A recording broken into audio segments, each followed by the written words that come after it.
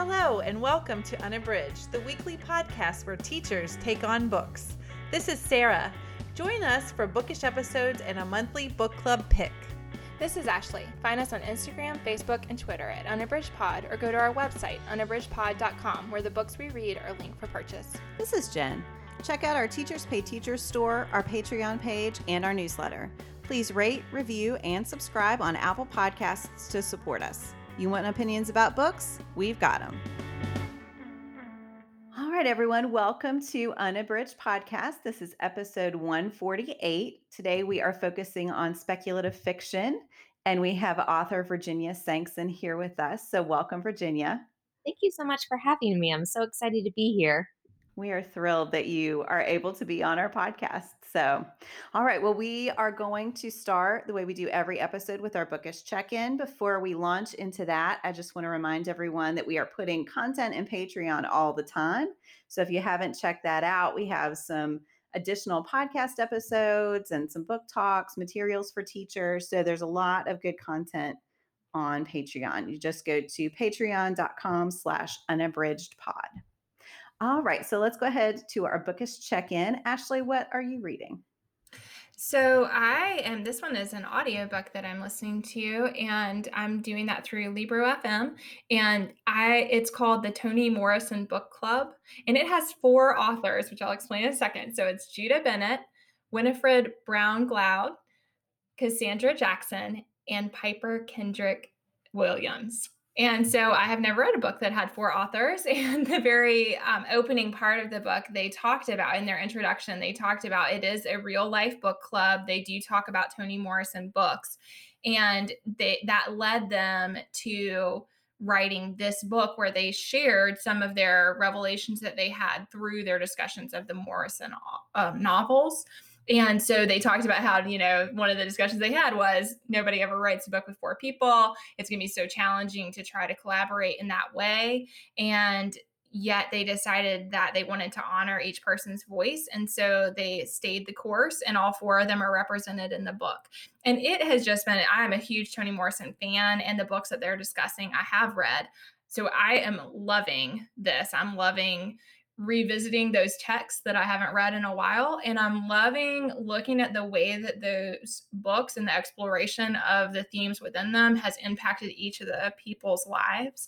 And so I think it's phenomenal. But I also have heard people who have not read the books and who really enjoyed this book. So I don't feel like you had to read the Morrison novels in order to enjoy this experience. But I mean, it's so relevant. The discussions they're having are frank and challenging, and they're really looking at all the current events happening in America through the lens of these book club discussions. And so it has been phenomenal, and I'm really enjoying. And it is interesting to see the integration of the different voices. So they really, each of the authors gets a chance to share their perspective on certain texts, and they kind of broke it up that way. And so it is just interesting to hear that connection. So again, that is the Toni Morrison Book Club, and it has 4 authors: Bennett, Brown Glaude, Jackson, and Kendrick Williams. Yeah, I really enjoyed that. And I can't remember now which of the books I hadn't read, but it was okay. I felt like they provided enough context that even not having read it, I think if you're familiar with any of Morrison's work, the themes that are running through it appeared. So yeah, I thought it was great too. All right, Sarah, what are you reading? So I am reading a middle grade fiction called Insignificant Events in the Life of a Cactus. It's by Dusty Bowling, and it is awesome. It is about a main character named Avon, and she was born with no arms. The story starts off with her just kind of talking about that, and she likes to tell these really crazy, fantastical stories about how she lost her arms, because people are always like, do you mind how I ask how you lost your arm? So she makes up all of these stories, and she's just so lovable from the beginning. And so she's been in the same school her whole life, and she has friends, and everybody's grown up with her. So she's never felt different. And then her dad has been out of work for 6 months, and he gets a job offer to run a rundown theme park in Arizona. So they moved from Kansas to Arizona. And so she is, having to adapt to a new school, and it's hard for her. She's very capable. She's taught herself, and her parents have like really made sure that she can use her toes for everything. And so I mean, she is just an awesome character. And I think that the way that it's going to go is there's going to be a little bit of a mystery about the theme park. But I'm just at a part where she meets someone who seems to have friend potential, and it is great. I had seen it before and thought I just thought the name was really interesting, and it came up on Libby when I was looking at for an audiobook, and I was like, I need a middle grade read, so I'm gonna read it, and I'm listening to it, and it is just fantastic. So I think both you, Jen, and Ashley would like it. I don't know, Virginia, I don't know if you like middle grade reads, but it is very, very good. I do. I'm game for anything as long as the characters are fun. I do not care who it's written for. It could be written for 80-year-olds or 5 on board if it's a good story with good characters. Yes, and this is that. It is really, really good. I can't wait to see where it goes. But so far, Avon is just so spunky and precocious, and I mean, she's a hoot. So I'm loving it so far. That sounds so good. Yeah, I hadn't heard of that one, Sarah. That sounds great. Virginia, how about you? What are you reading? So I am reading Where Dreams Descend, which is the first book in the Kingdom of Cards series. And this is by Janella Angeles. And she's a Filipina American first time novelist that I've been following on Twitter ever since she announced this book because she billed it as a cross between Phantom of the Opera and Moulin Rouge, which are Ooh. two of my most favorite things in the entire world. So I was on board with this entire plot from the beginning. So it is about this really spunky, again, love the spunky characters, girl named Kalia. And she is a natural magician. This is in a world where you can learn magic, but you can also be born with magic. And so she is a born magician, and she's living in kind of this spectacular burlesque theater in the woods with a very mysterious mentor, Phantom of the Opera style. And she ends up running away and joining a magic competition in this mysterious walled city. And then people start turning up injured, disappeared, murdered. So I'm finally to like maybe the last 50 pages or so, and I'm trying to save it. And it's just like beautiful gowns and costumes and descriptions of these fantastic shows, which I wish I could attend in person right now. So that is what I am loving right now. And I hope that she writes the second book soon because I think it ends on a cliffhanger. So yeah, ready to get to it. That sounds really good. Mhm. That I sounds love great. yeah, I love the magic. Yeah, and the idea that some are born and some study, that's really interesting. And one of the characters is a born magician, but he's gone through trauma, so he's kind of lost it and he's very out of control right now. So I'm interested to see where all of this goes. Great. That sounds great. What about you, Jen? What are you reading? So I am reading, well, the three of us are reading because it's our buddy read pick for the month, but Elizabeth Acevedo's The Poet X. And this is actually a reread for me. I am loving diving into this book all over again. So it is a YA novel in verse. And the one of the really interesting things about this one, I love novels in verse in general, but it's also about her verse. So the main character, Ziomara, is a poet. And so the book is the poetry that she is writing a lot of the time. And it's very much about the way that she expresses herself through poetry and is figuring out her identity through the poetry that she's writing. This is a voice that she doesn't feel like she has in her life with her mother and her family. And oh my goodness, it is just absolutely beautiful. There's a romance there. She has a twin, and there's a relationship with her twin who is very different. And the contrast between them is fascinating, but they also have this really strong bond. And I love books about sibling relationships. So and that's a really compelling part. And she has this huge conflict with her mother about religion. Her mother is very religious and expects her daughter to be just as religious as she is.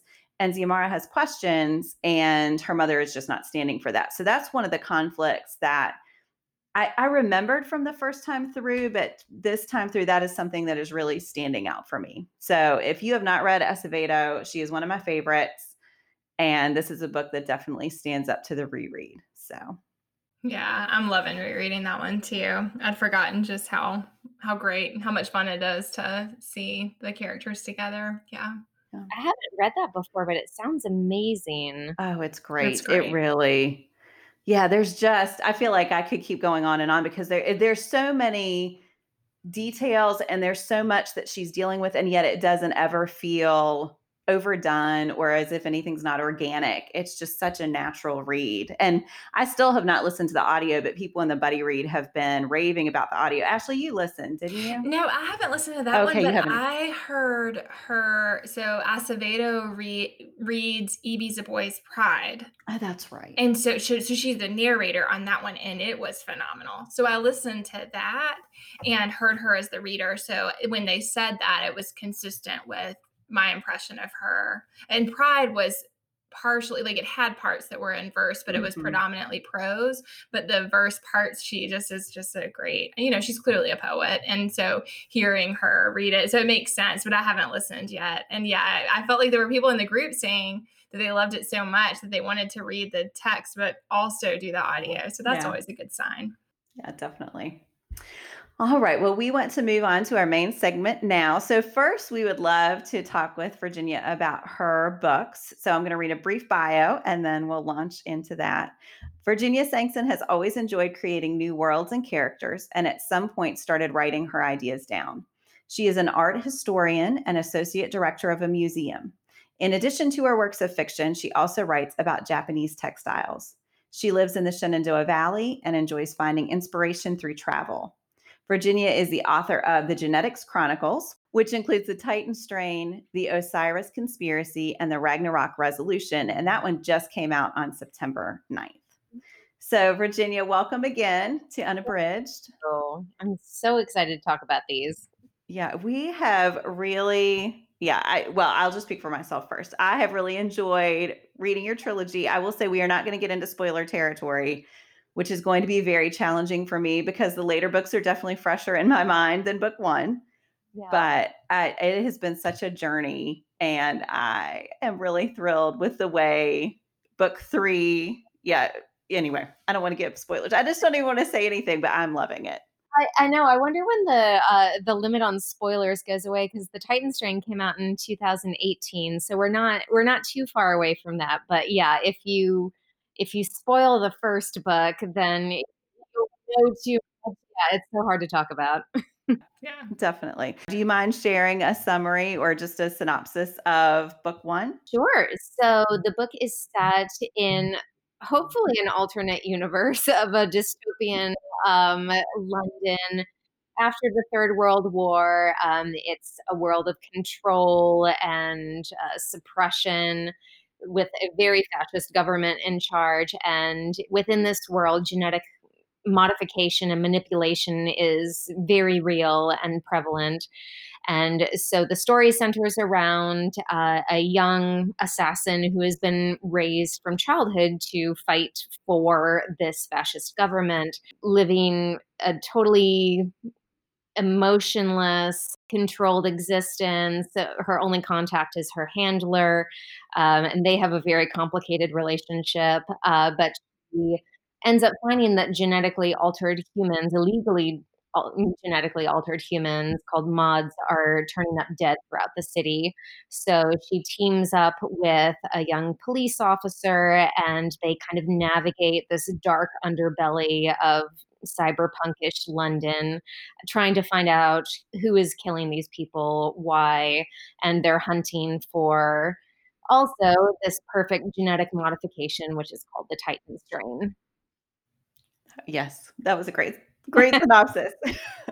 So, how, maybe you don't know, but where did you get the idea for this? Do you have an inspiration, or because there is so much in the Mhm. world building, and the world is it's just really fleshed out. It's amazing. Yeah, it's Yeah. amazing to me that from the first page, it's so real, which may be scary, like you said, but Yeah, very scary, but it's fun because you believe it whenever you want. Yeah. Yeah. I don't know where the inspiration came from as far as this particular world, but I think that the inspiration for this genetic modification kind of stemmed out of a love of fairy tales, actually. Werewolves are incredibly common in fairy tales. So, this idea of transforming into something that's other than human has always kind of been a part of what I've enjoyed reading. And so, this is just sort of taking a scientific bent on the altered human trope.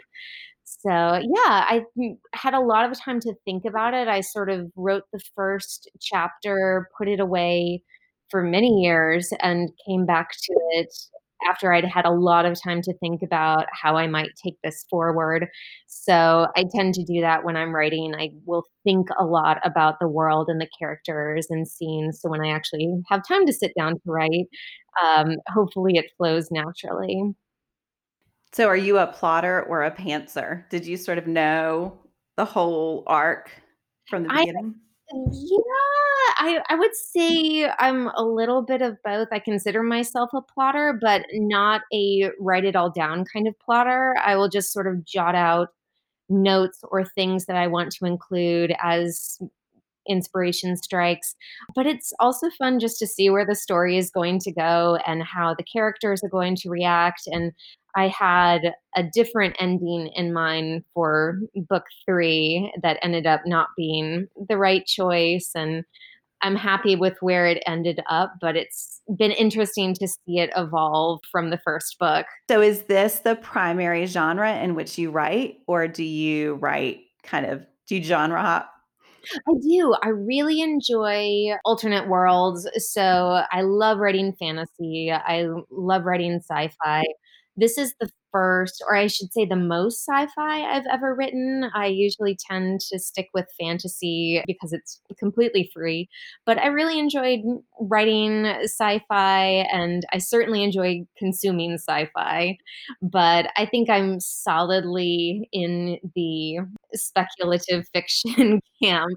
I really enjoy reading fiction set in this world, but I don't think I'm the best at writing it. So, Yeah, I'd love to talk about the characters. Like, did you I mean, I think Leanne is such a complex character who is richly drawn, and I just wondered, did you have inspiration for her character? Is she the one that came to you first, or did you have a better idea about Damien or Seth, some of the other main characters, and then she kind of fell into that? I was just curious how you created them. yeah, she was always the central character from the beginning. And as far as inspiration, I think that all the characters are kind of parts of me, just sort of segmented out from the whole.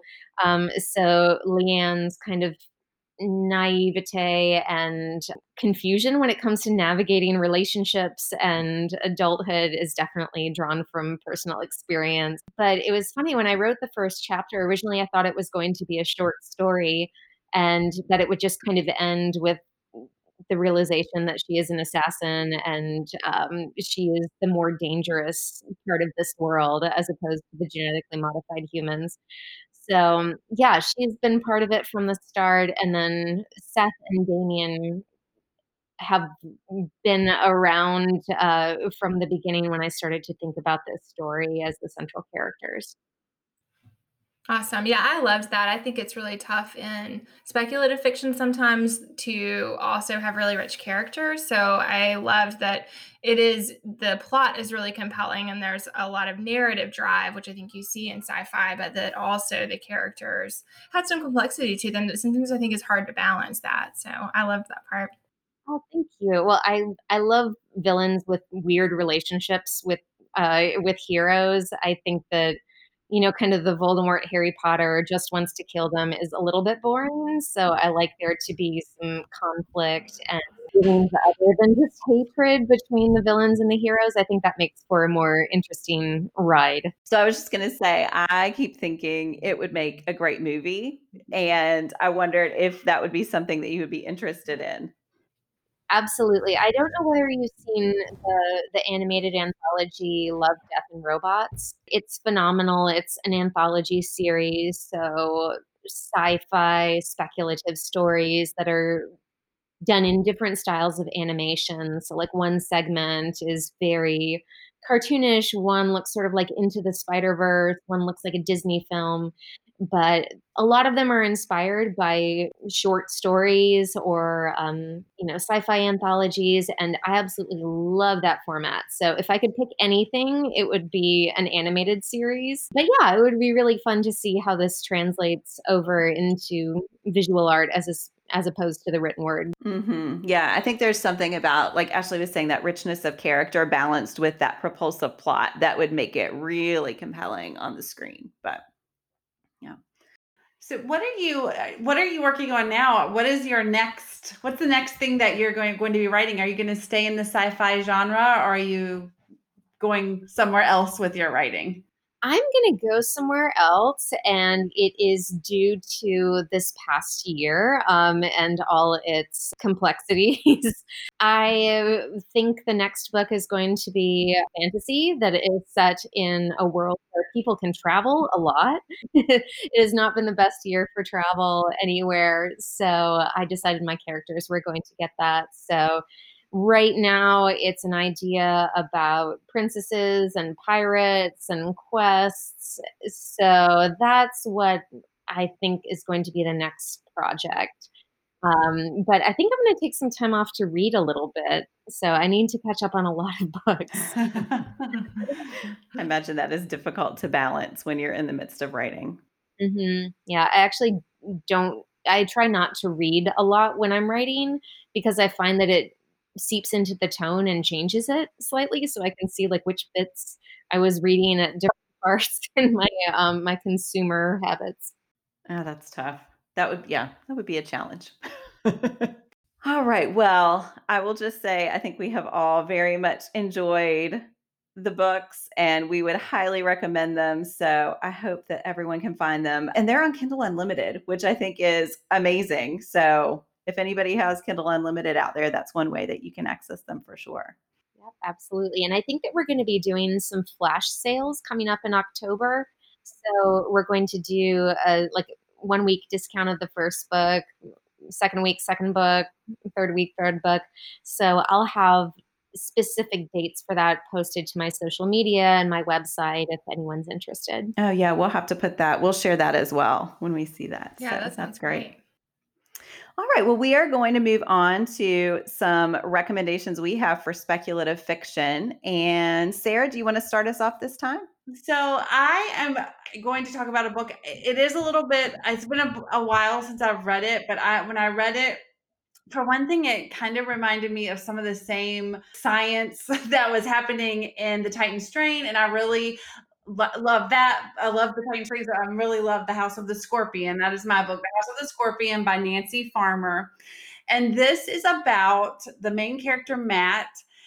He is 6 years old and he discovers that he is different from other children. He lives in this very elaborate place, almost like a mansion, and there's a lot of really bizarre things that happen around the mansion. And there's so basically what you find out is that they are experimenting with cloning and replicating DNA. And this is not spoilers, there is so much that happens, but basically there's this really wealthy man who, it almost reminds you of like a crime family. Like there are all these like very mysterious, dark characters that lurk around him, and he himself is very mysterious. Everybody calls him El Patron. He is basically, Matt is an exact copy of El Patron's DNA. Uh, And he is being basically kept alive for things that happen to the big guy, but to El Patron. So that is kind of the premise, but there is a ton of other stuff that happens, and basically El Patron is hoping to be guaranteed eternal life by having his an exact replica of his DNA that he can use at his discretion.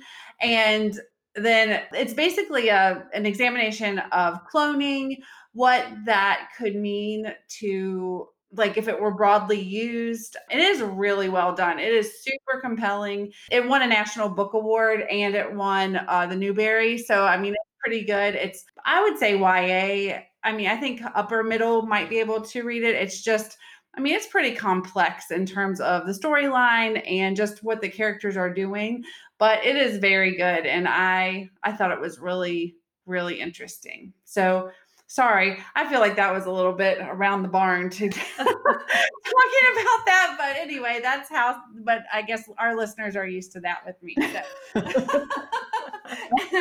so that is Nancy Farmer's The House of the Scorpion.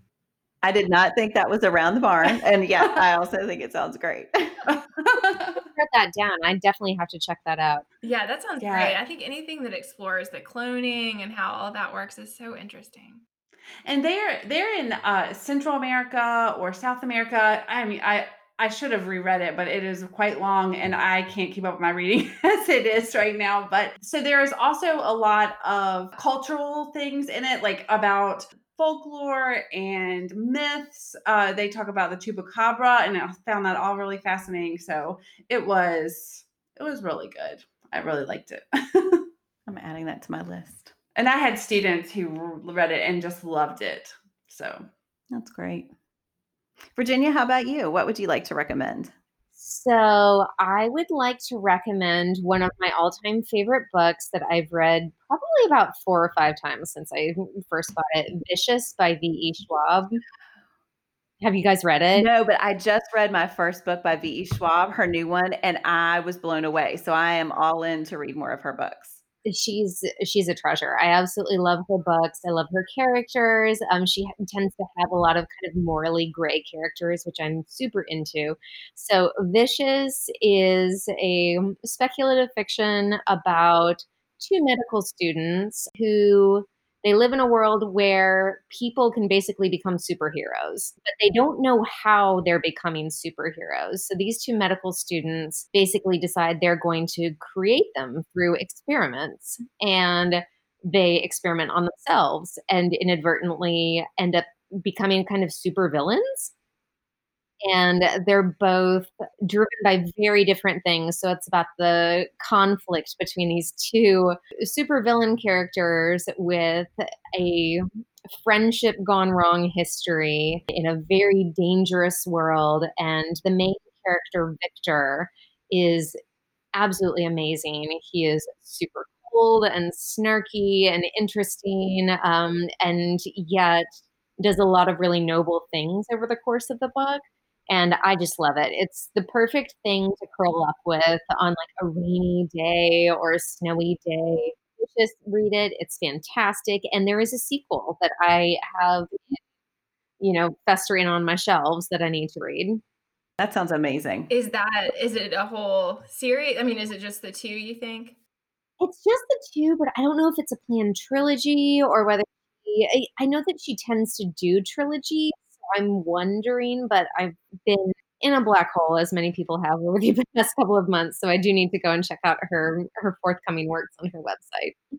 Well, I will just put a plug in for The Invisible Life of Addie LaRue, which is the book that I just read, which was phenomenal. Oh my goodness. So bad. could I've not heard Jen talk about it so much, and I want to read it so bad, Yeah. badly, so badly. That sounds Oh. great. Amazing. So, all right. Ashley, how about you? What is your recommendation? So I had another one that I was planning to talk about, but I just finished this and wanted to share it. I talked about this one in our bookish check-in for There, our October book club. So I talked about it recently, but I did want to share because I just thought it was phenomenal. It is Stephen Graham Jones's The Only Good Indians. And I was captivated by that story. So this is a recent release, and it was available on Libro FM and the ALC program. And so I listened to it on audio. I do think it would be even better on text. I loved the audio. It's very well done, but the storyline is somewhat complex. And so particularly in the beginning, listening was a little disorienting because it's not just one main character whose narrative is driving the story. And so there are some opening scenes that I thought were really powerfully drawn. And yet on audio, I didn't think it played quite as well as I think it would on print. But so the story is about these four boys, these four young men who had gone out on a reservation hunting area. They are Native American young men, and the land that they were on was designated to be only a hunting ground for the elders. And so they were not to be hunting on this particular property. And yet they decided to hunt on it anyway, and they killed elk. And so the first part of the story that you're coming to understand is that one of the four killed an elk, and he realized she was pregnant. And so he, at the time of the hunting, he was really troubled, and he swore that he was going to use every part of her body, and that he was really going to, honor the loss of her life. And yet he's kind of haunted by this incident, and he's really troubled by this. So when the story is opening, it's 10 years later, and we're getting a look into his life. 10 years later, he's not on the reservation. He lives elsewhere. He is married to a white woman. He remembers this incident, but you're getting into it like his current life. And yet this feeling, this trouble that he has is becoming more and more pressing. And so he is starting to see these visions of unusual things happening, and there are these incidents that are occurring that you as the reader are not able to determine what's his reality versus the reality. And I just found all of that really captivating. So early on, you're really getting this insight as the reader into his name's Lewis, into Lewis's life. And I think also, like, he is making all these they feel kind of crazy, somewhat crazy choices, but he also is a very lovable character. And so I think that part of the story was really powerful to me too, that in a lot of ways, we as the readers are really connected to him, and yet watching him seemingly go crazier and crazier. And so you're kind of watching that unravel.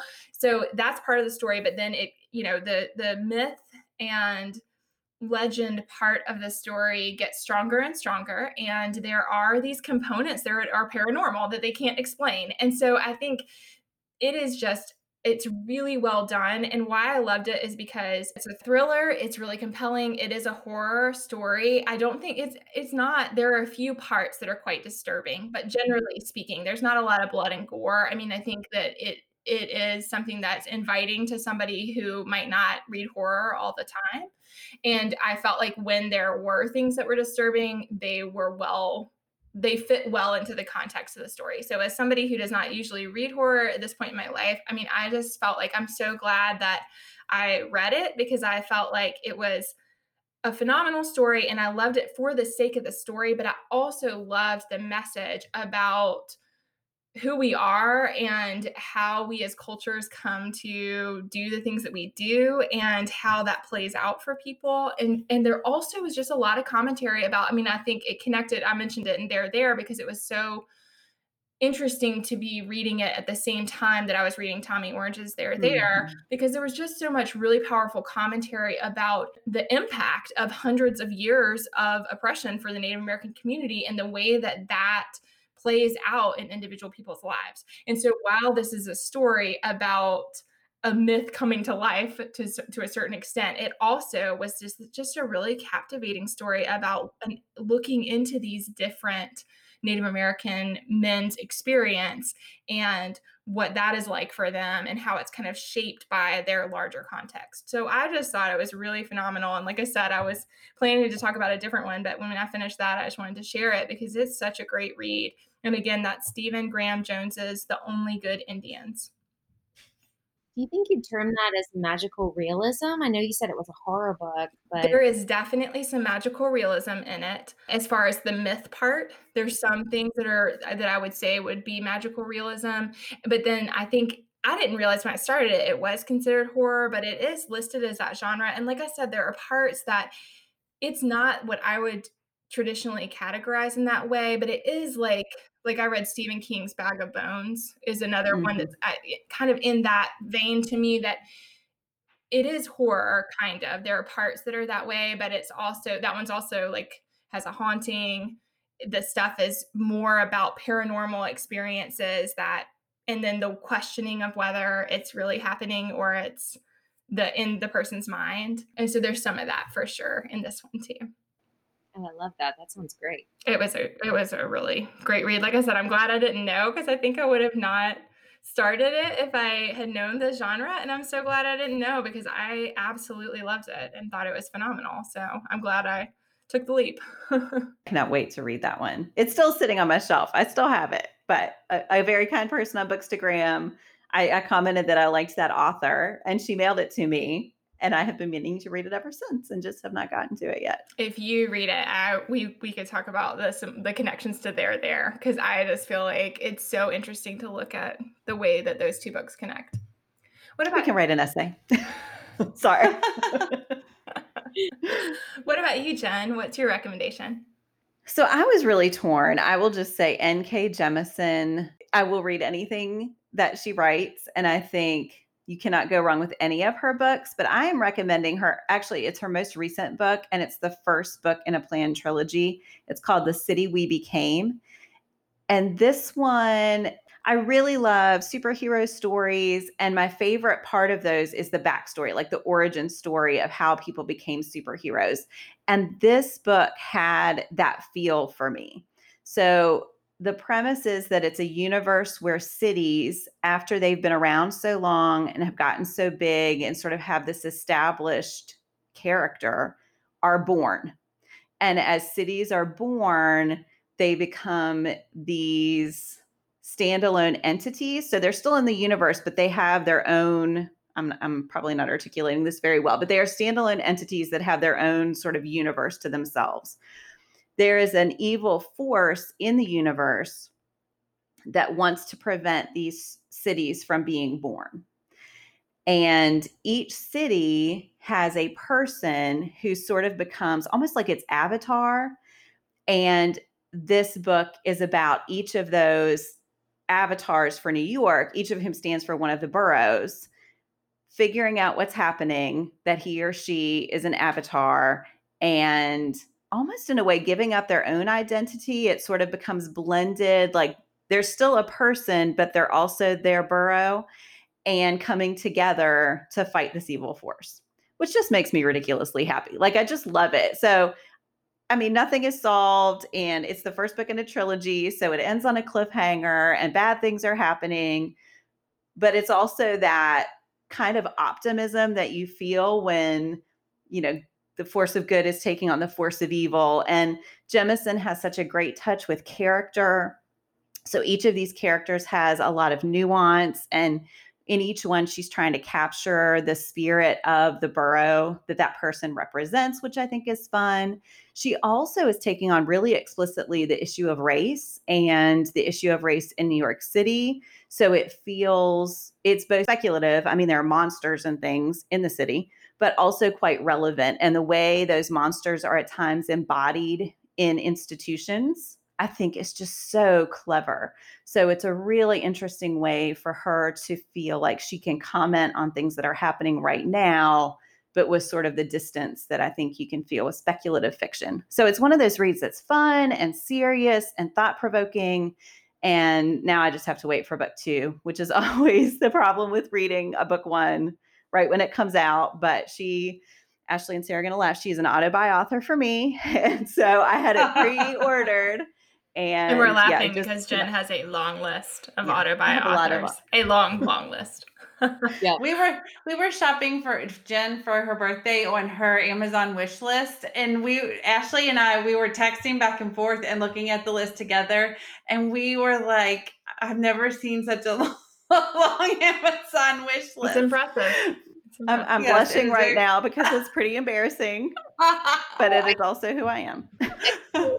Guys, I was just realizing how few books that are in my house I have actually read at this point. So hence the taking some time to finish them all because I feel so bad having books that I own that I do not know what they are about or if I like them. So yeah, it's a journey of discovery into the next room. Oh, I love that.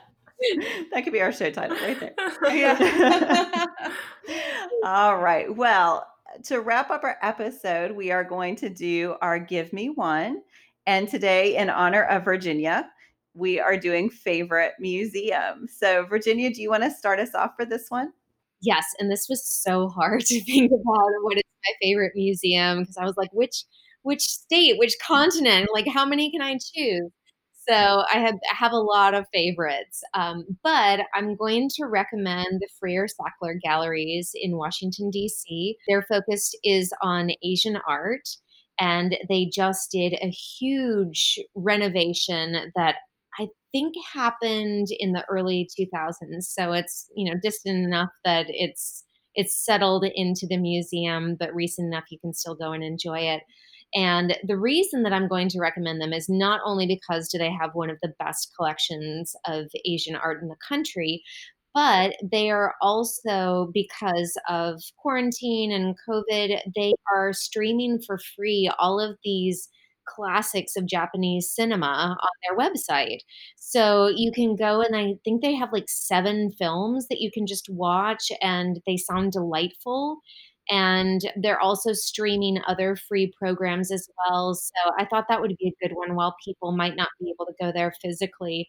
You can still go and enjoy visual art. And they also have a very digitized collection. So you can still go and enjoy very high resolution images of all of these beautiful works of art. So, yeah, 10 stars out of 5 for the That sounds great. I have never been there, Ah, so Mhm. I will it's have to check it out. yeah, definitely worth the trip. that sounds great, man. It does. Ashley, how about you? So I had a really hard time deciding on this too, and I think one thing I wanted to say is that with all museums, one experience I've realized that I really enjoy is just when there are special collections. Like that to me is really satisfying. I think it's just this idea that you can't see it all the time. So I've seen really cool things that way, but it's also there's something about that experience itself that I find very appealing. So I think that in general, that's probably the part of museums I like the best. And now, since we have lived here in Virginia, I love all the stuff in DC because that is something that I'm from Georgia and I lived in other places but never this close to DC before, and we just our family really loves the city and we love the museums, and so like that has been a really positive experience. I love taking my kids. I love that they're free. I mean all of that. But the one I settled on is the Louvre. And I think the reason I wanted to say that one as my favorite is because I studied French in college and went abroad, and that really was one of the very first times that I remember going to a museum and having that sort of transformative experience of being in a museum. So I feel like that was the one that came to my mind just in the sense of I did remember, I don't even know what museum it was, but when I was very young, we went and saw a special exhibit on Ramsey and they had the mummies, and like that was the other one that came to my mind as just sort of a visceral memory, like a really just tied to my like five senses feeling of like I remember that in a poignant kind of way. And so I think I wanted to say that. I mean, I love Paris. I really loved my time there. Studying abroad is its own special experience that you can only have as part of college. I'm sure that I have some nostalgia right now, not just for that experience, but also just for the joy of the travel itself. But yeah, that was the one I wanted to say because I think that it's so gigantic that it's kind of like being in its own world, and that there is something there for everyone, and that it is a really immersive experience. I would love to go one day. I would love to go to Paris one day. I'm always down for that. So Mhm. I feel like I've read that if you went to the Louvre for 8 hours a day, it would take you like a month to get through all of the galleries. It's so big. You don't even realize until you get there and see how huge the buildings are.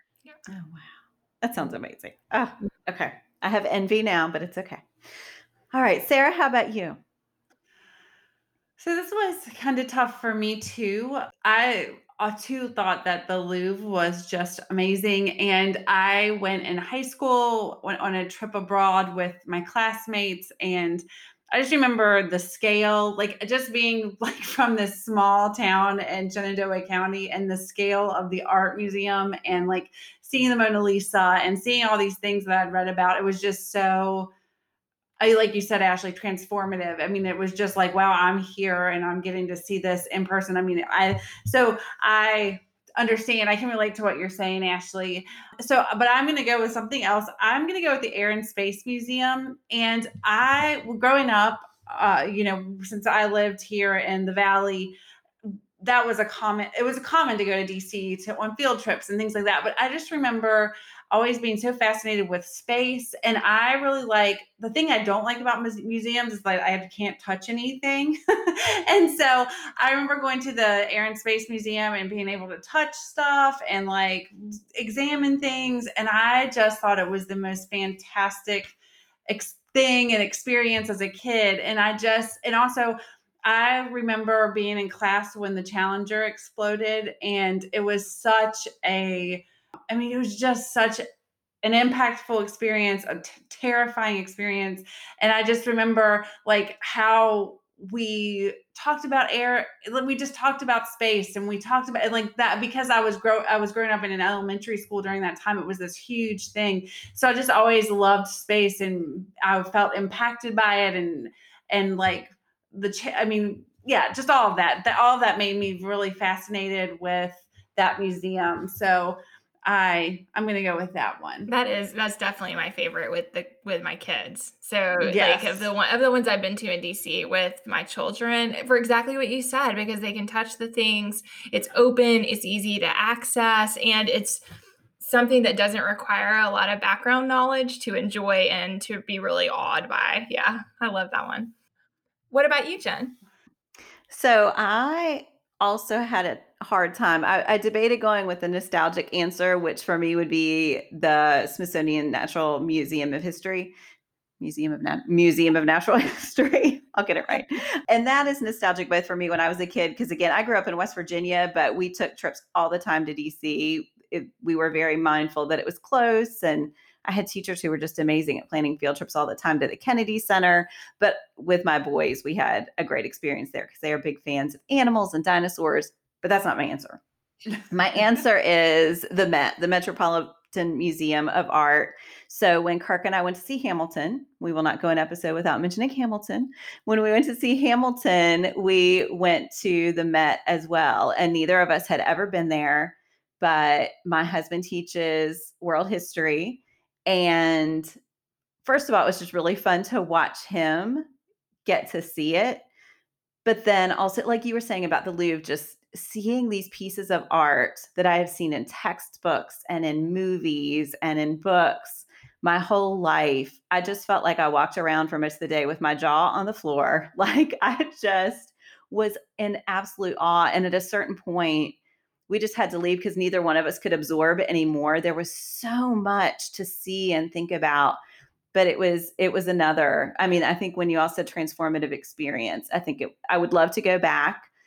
I don't know if I would go look at the same things again, knowing that I didn't fully absorb any of them, or if I would try to get to the things we didn't get to. But it was that was just a special trip in general. So yeah. They're doing a lot of virtual tours of the Met galleries right now, and I think they actually have like a special program for kids. And I think it's like learning in the museum or something like that. But it's this whole program of enrichment through the museum collection that looked amazing. So they're another one that's doing a lot with trying to reach people where they are right now, which is probably inside their houses. That sounds Yes. really cool. I'll have to check that out. Huh. Yeah, that sounds great. All right. Well, that is it for today. Virginia, thank you so much for joining us and for sharing your wonderful books with us. Thank you so much for having me. This was just a delight. Thank you, everyone, for listening. Do you have comments or opinions about what you heard today? We'd love to hear them. You can find us on Instagram, Facebook, and Twitter at UnabridgedPod or on the web at unabridgedpod.com for a list of ways to support us. We'd like to thank Jared Featherstone, who composed our theme music, Strings of Light, and Katie Amy of Amy Photography, our podcast photographer. Thanks for listening to Unabridged.